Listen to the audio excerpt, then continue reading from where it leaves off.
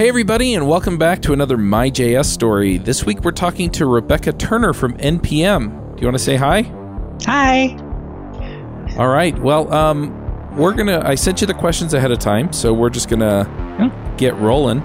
But we had you on, I'm trying to remember, it was like 2 or 3 years ago.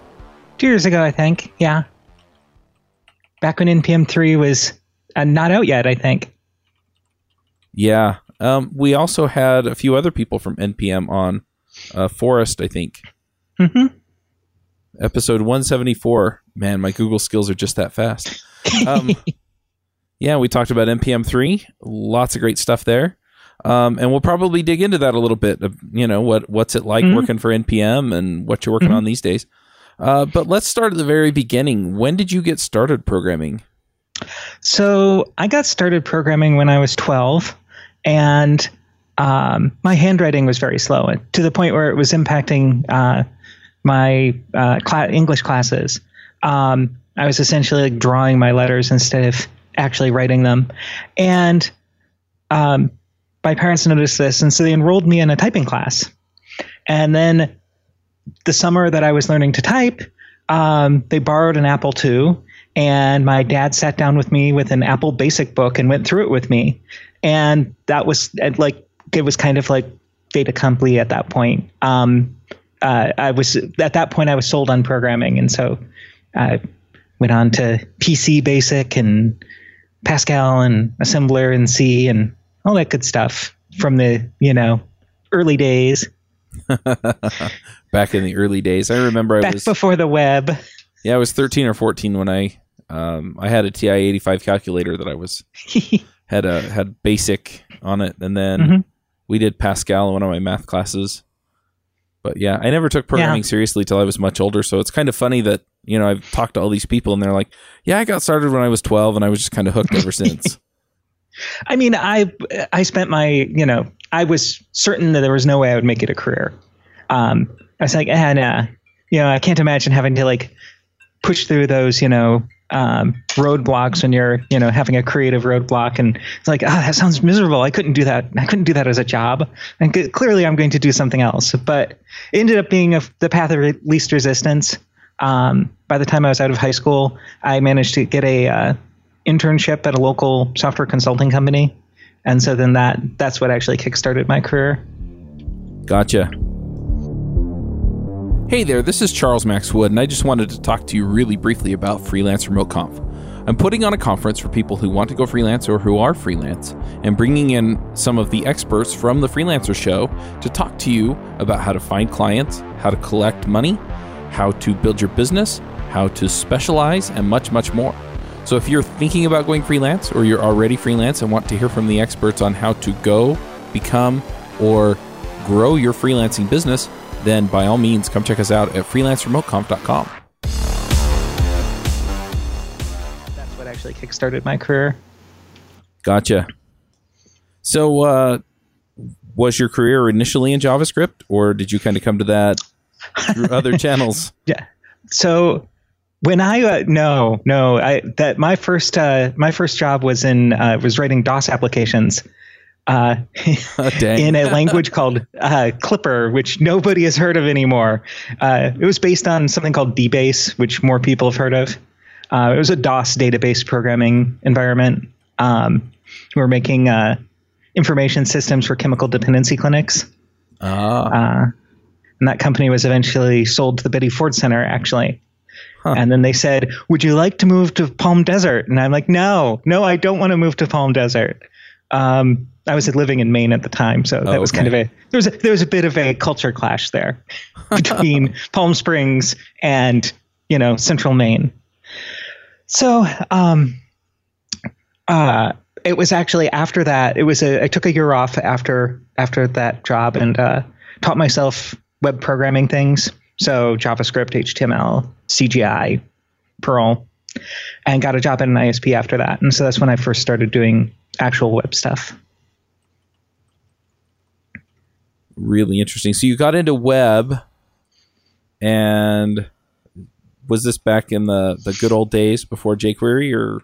Oh yeah, this would have been like 97. So, we were essentially having to JavaScript was, the potential was there. We had Netscape 4, which had introduced layers, and it was like so close to being right, and then no one else is implementing it. This is terrible. You can actually manipulate things that aren't form fields or images, but it was still, that was all still super primitive. So I was doing mostly Perl programming at that point. Oh, wow. The back end for websites. Yeah, I remember doing, when I got in, because I got into web development full-time about 2004, 2005. And so jQuery was kind of new, and we were doing Scriptaculous and Prototype and Pain. We did a lot of Pain.js and Hurt.js. Things have come a long way since then. They really have. I mean, yeah, in the late 90s, it seemed like everyone was writing their own templating libraries. And to some degree, that hasn't really changed. But it's less central. Yep. So you kind of got into this web thing. You were writing Perl. And then you had to do what? Do JavaScript on the front end, just kind of. I mean, of course, back then everyone was full stack. It was the only mode of development. We had graphic designers who worked for us, and they were used to doing magazine layouts. So they didn't know anything about HTML, or they were like, "Well, here's a Photoshop file," and that they just wanted no further involvement at that point. Oh wow! And we're just starting at the first ISP I worked for, there was just starting to get that, we ended up actually hiring front end developers there for the first time, of people who were doing the HTML but weren't comfortable with JavaScript yet. So we still had to so I was doing that part for them. Right. And trying to put together environments that let us build websites quickly that could integrate these workflows. And of course, that's a super awkward place to integrate a workflow. Oh, well, I have this static page and I need you to make it do things, but I want to be able to come back and change the layout later. And CSS is pretty primitive. Yeah. I do not have nostalgia for those times. I do not blame you. It's just interesting to kind of dig into this and say, at least to people who are coming in from a place where they're newish, anytime within the last 10 years, and have them realize, what, we've come a long way. I mean, all the things that we complain about now, it's in a lot of ways, it's nothing compared to what we had to do before. But I mean, that's the way of technology, right? Right. They used to have to pull the seeds out of the cotton that they picked by hand, and then Eli Whitney invented the cotton gin, and all of a sudden, that became a whole lot easier, and we were able to have people do more interesting, more powerful stuff. And it's the way things always go. For sure. I mean, you do occasionally see people trying to valorize the past as well, it was simpler then. You could just, it was easier to learn. And it's it really wasn't, because you had to do so much more just to do anything. Simple things took so much longer back then. You look at all the interactivity on a modern web app, and you could do that in 2002, but basically the only people doing it were Google. Yeah. You had Gmail just launching sometime around there, and it was so much better in Google Maps, and they were so much better than anything anyone else was doing. And so it was that was the promise, but no one else was there. Yeah. Well, the other thing is that it really, in a lot of ways, comes down to what we understand. And so, as we push into the future and we get new technologies that do different things, do new things, expose new ideas and expose new ways of measuring and looking, we have the privacy debates these days and stuff. And it's not because we don't understand the issues. In a lot of ways, it's just that the technology is so new that we don't understand all of the implications of what we're doing. So... yeah, was it a simpler time? Well, in some ways, because if we had moved ahead from there, we would have understood very well what we had. But the fact of the matter is we're moving ahead so quickly now that it's very hard to understand what all the impacts are until we've long moved past something. It's true.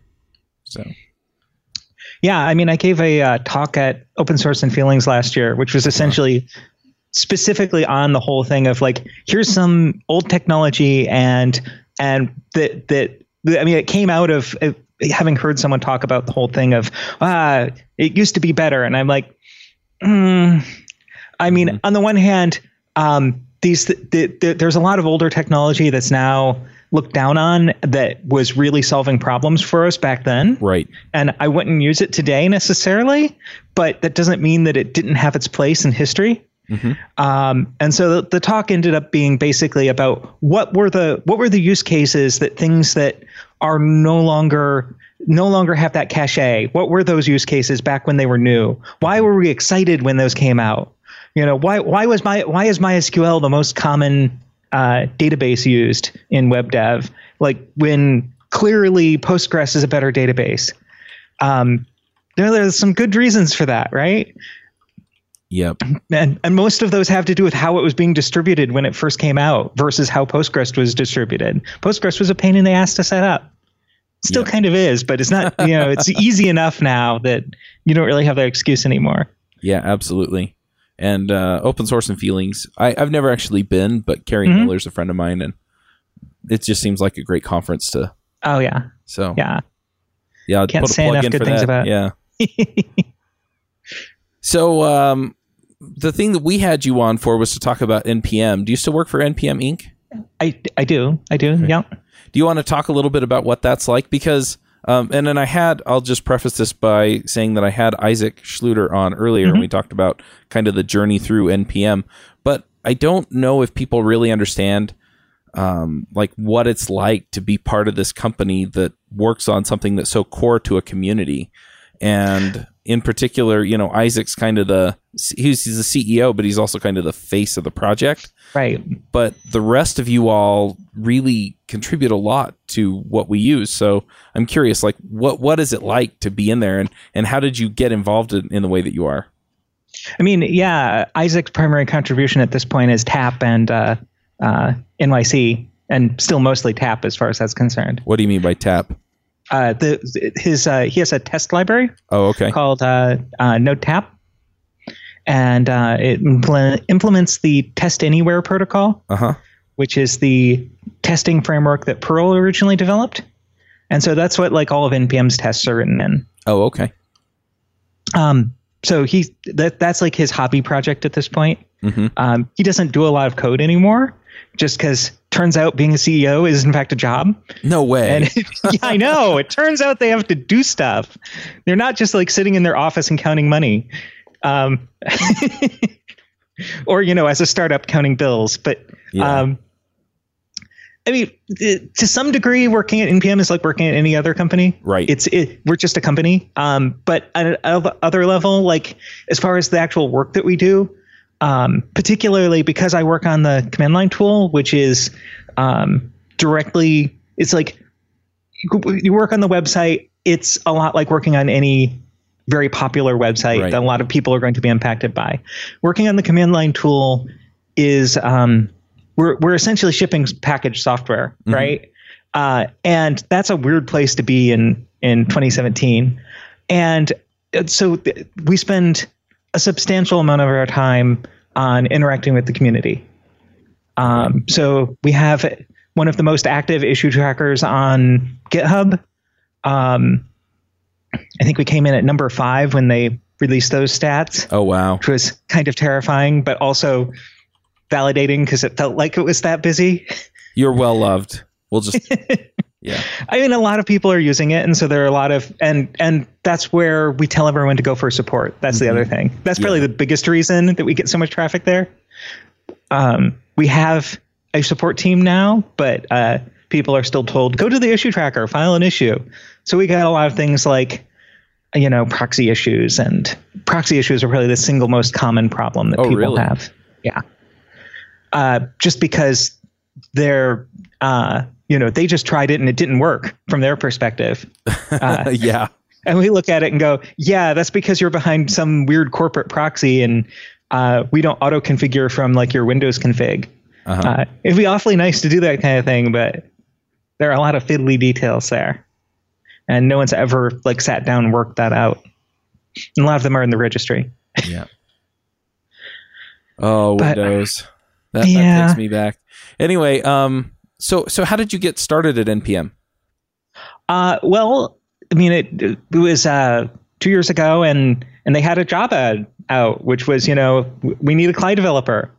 Mm-hmm. And basically everything about the position was, it sounded like exactly the sort of thing that I like to do. Writing software to support other software developers, paid open source work. And they had, Ridgerdale, Aria Stewart is a friend of mine, mm-hmm. and we were actually working together in Boston. They had previously tried to recruit her, and she was like, well, I just took a job at PayPal, but you should talk to my friend Rebecca. She would be totally up for this. But I actually just applied through the website in the normal way. And a month later, maybe it was two or 3 weeks later, they did their interviews, and that was it. It was in many ways very much like applying for any other job, except that NPM doesn't do tech screens, so that was definitely that felt very different. They don't do tech screens? No, we don't do tech screens when we interview. So on the basis that in our experience, tech screens don't really tell us anything. Okay. In that, we have all done tech screens on people and then had them turn out to not do well. And yes. And we've also, but of course, then you don't have the opposite answer of somebody who didn't do well in the tech screen. You probably didn't hire, but they might have done fine. And we decided we just weren't learning anything from doing that.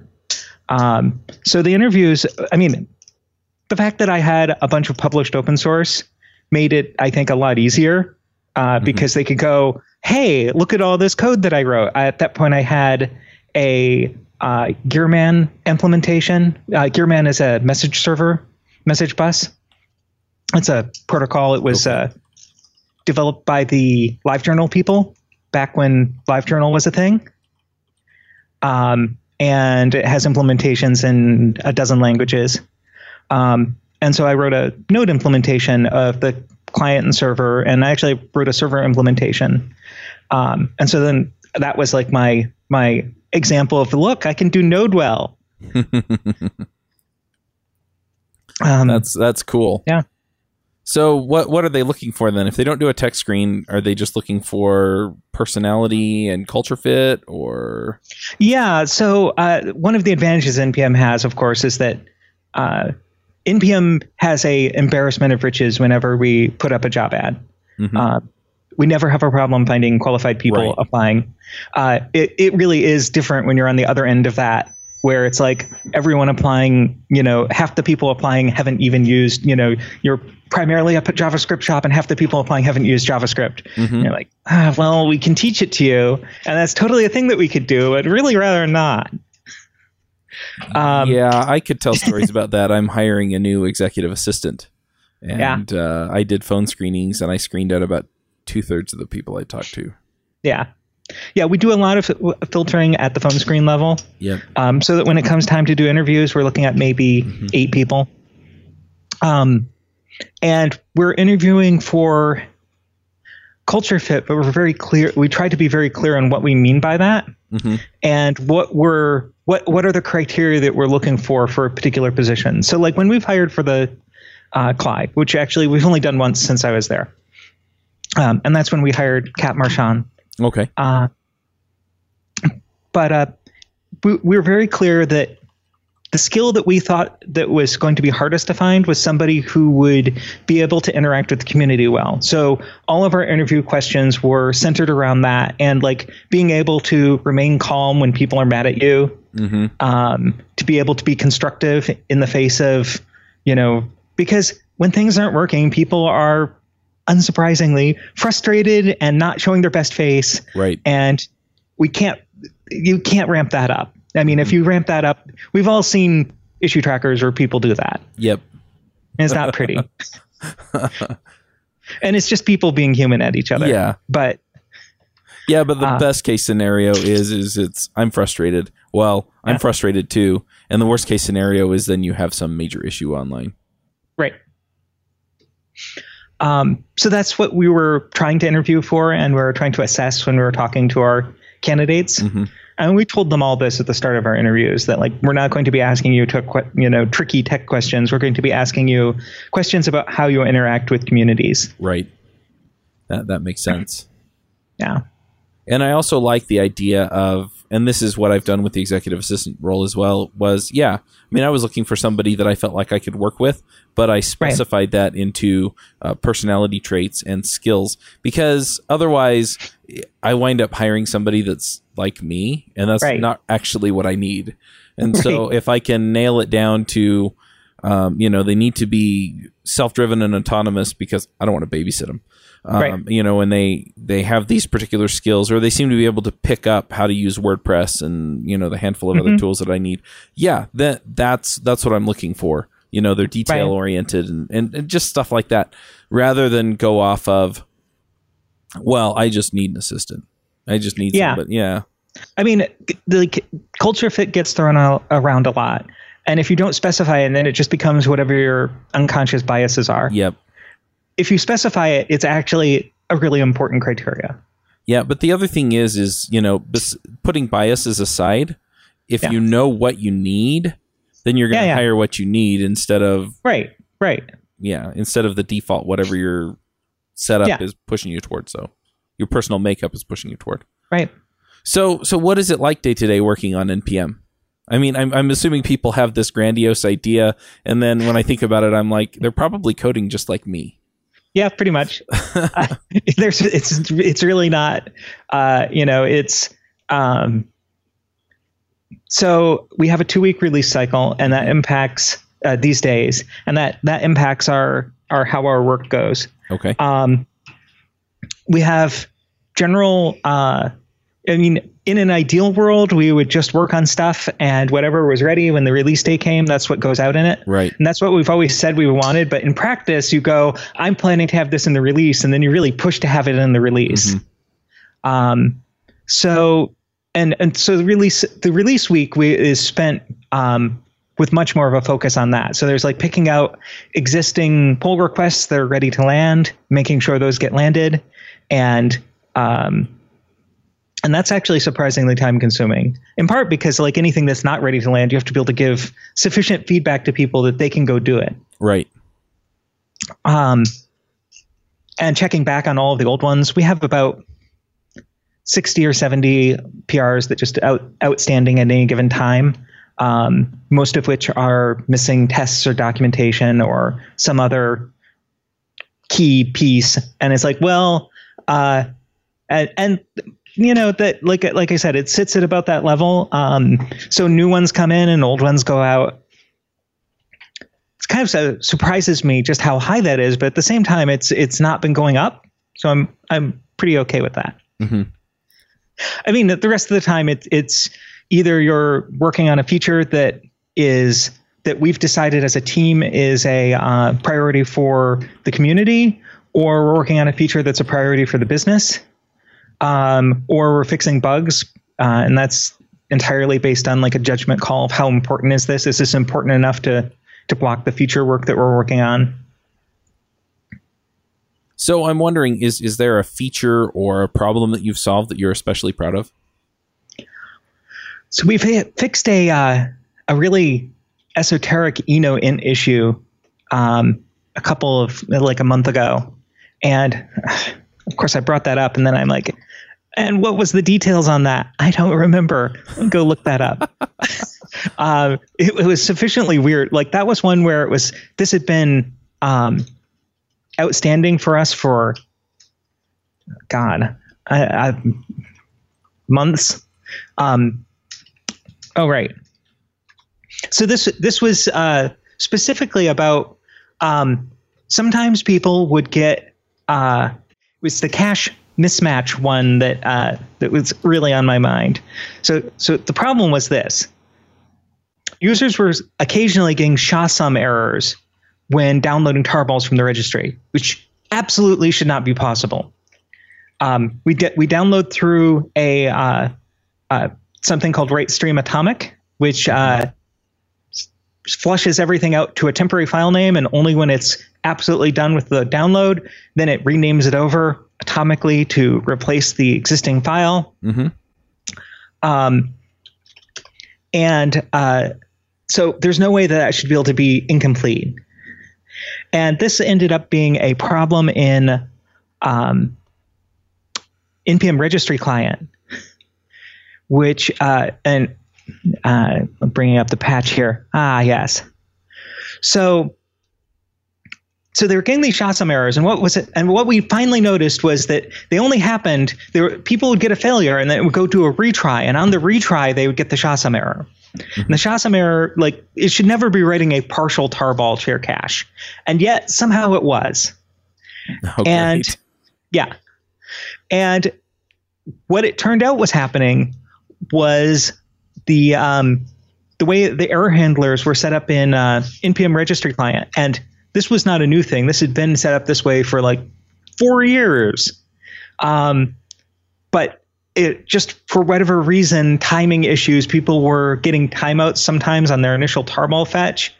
And so most people never see those. But if you're like behind a proxy or a slow internet connection, then you see them more. Right. So it's like, well, the Chinese users see it a lot.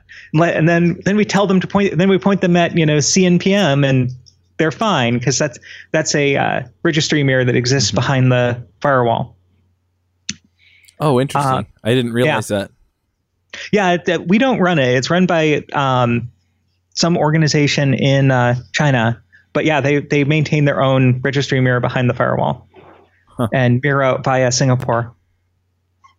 Cool. And just because the firewall makes requesting stuff from the registry so slow. But this was just a matter of a error callback being called more than once. And so the first time it would call it, everything would be fine. It would call it a second time. And so the two, that should never happen. It was terrible. So they're stepping on each other. But tracking this down, it was just like there was a side comment in chat where somebody was like, I wonder if this is being caused by something like this. I'm like, all right, I think that's enough. I can go dig in. It was really hard because we didn't have any way to reproduce it until we saw that it was on it was really noticing that they were always failing once, and that was the retry that was giving us a SHA-SUM error. And once we had that, then we could actually track the damn thing down. The actual patch is like, a couple of lines, right?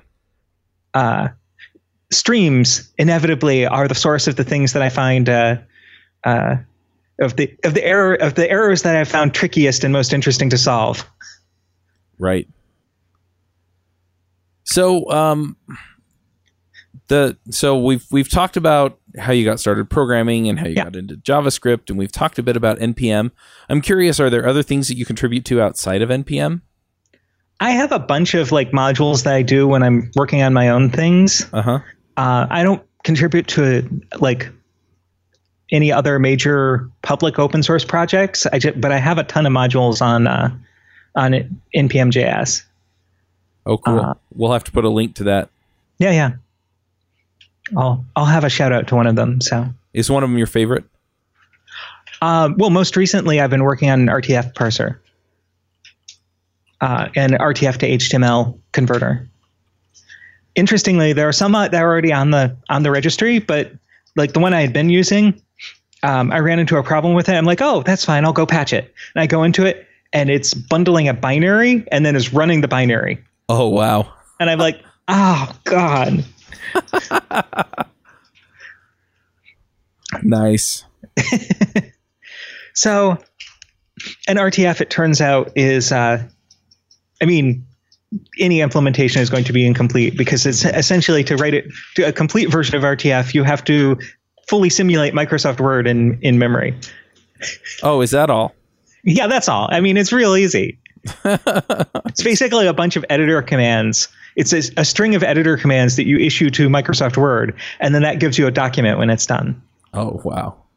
So like there are commands that take arguments that where the argument is the code from the Windows header file. Mm-hmm. And I'm like, really, Microsoft? You put that into a spec that you published? Aren't you embarrassed? But this was, the 90s, so no, they were not embarrassed at all. Nice. Nowadays, maybe. The new Microsoft. Yeah. I've been spending a lot of time with the new Microsoft these days. Yeah.